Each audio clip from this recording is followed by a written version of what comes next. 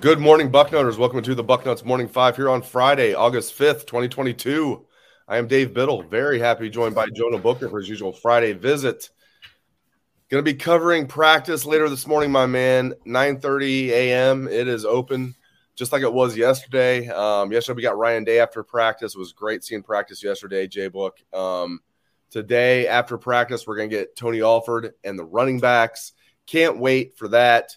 This is going to be the J-Book show. I'm just curious to get everything that you took in from yesterday. We'll get what your thoughts about Ryan Day's press conference after practice in a moment. What was your main takeaway from practice itself yesterday, the first practice?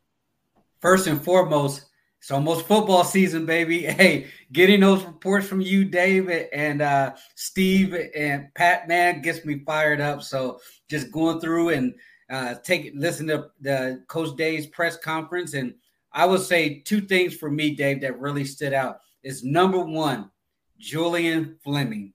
Let's go, Julian. Let's go, Julian Fleming, baby. He's the kid that came in highly regarded, number one wide receiver in the country, 5-star consensus. A lot of people look at him and say, hey, he probably hasn't lived up to the hype. You can look at this, if you really dig deep and see what the circumstances were.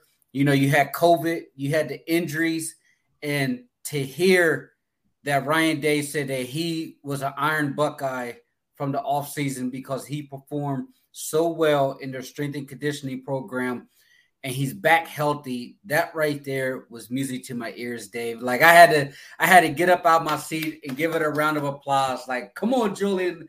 Let's go, baby. Like, hey, the time is now for him. I know we always talk about JSN and Marvin and Emeka, but just to hear that Julian Fleming is, not only back healthy, but also leading by example to those younger guys. Because I don't know if any of the wide receivers really graded out as an Iron Buckeye besides him. I know they talked about Emeka.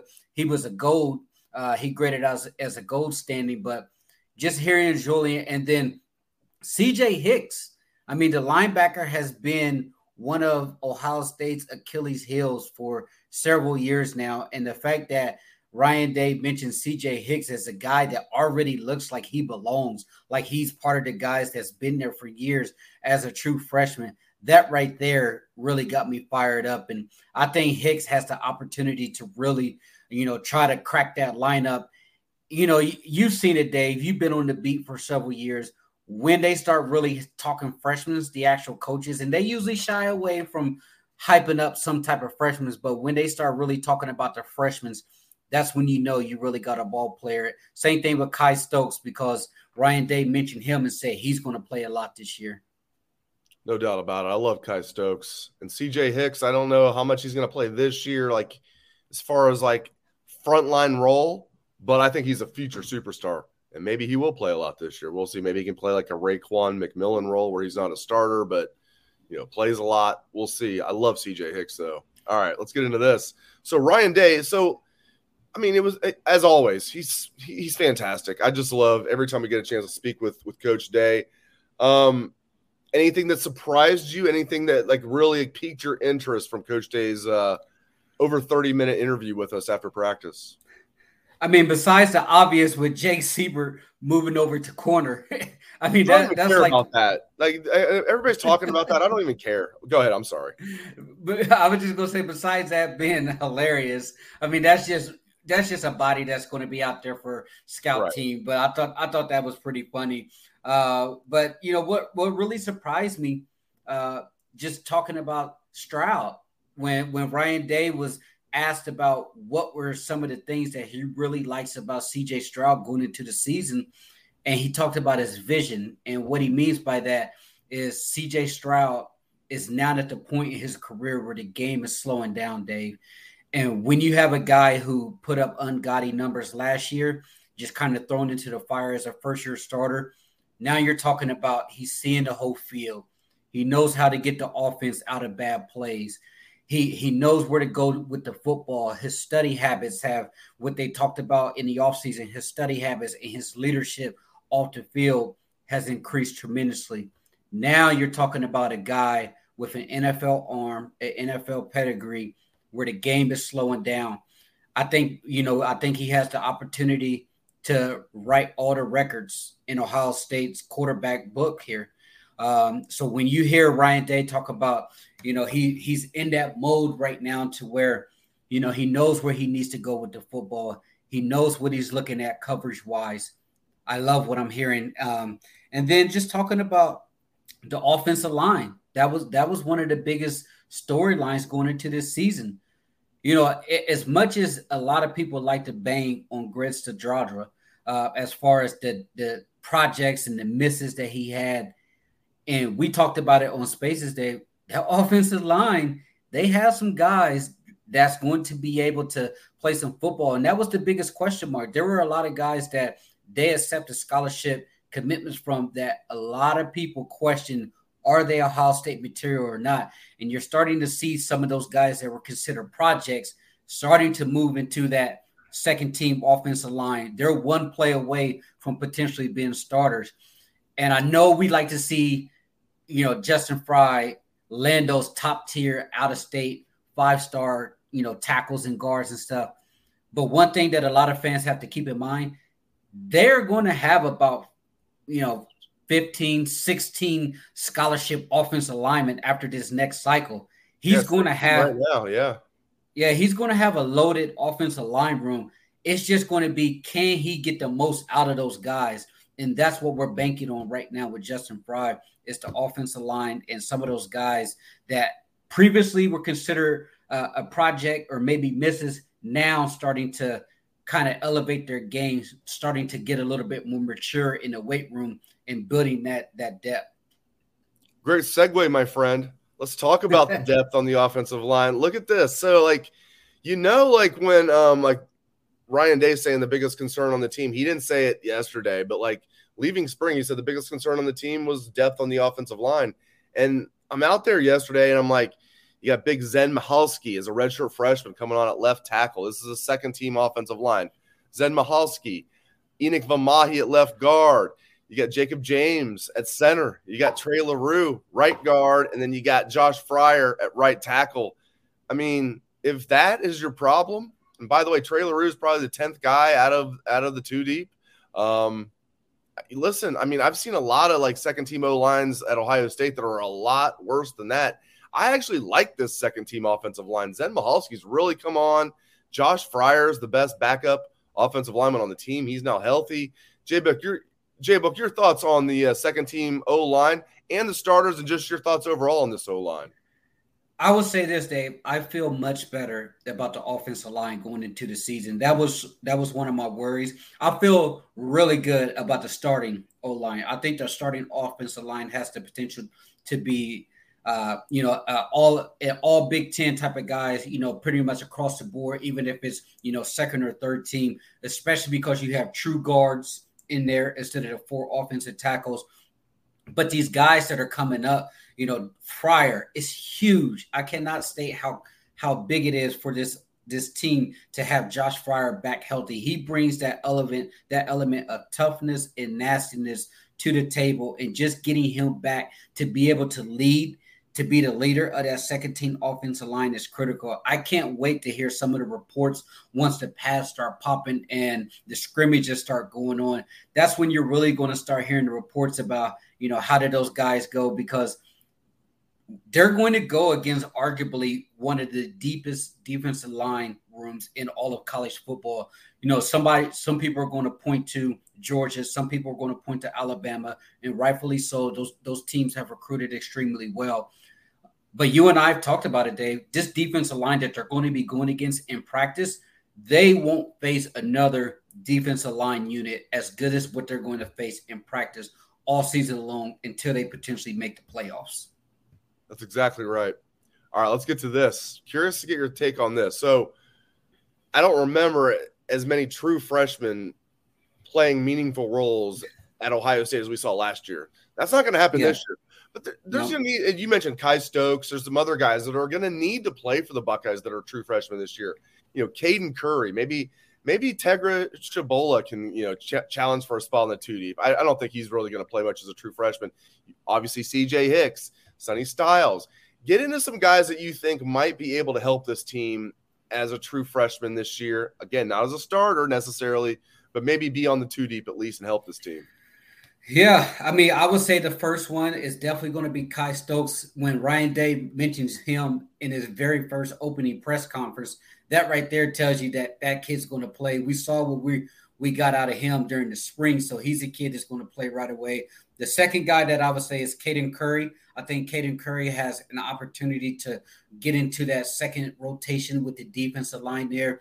He is a war daddy. He's one of those guys that are going to go out there and bring that toughness. He has an unrelenting motor, and I think he's going to push a lot of those upperclassmen that's been in the program, like a Tyler Friday, like a Javante Jean Baptiste. I think he's going to really push those guys to try to get into that next rotation. And then obviously CJ Hicks.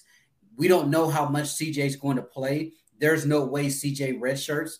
If anything, he's going to cut his teeth on special teams.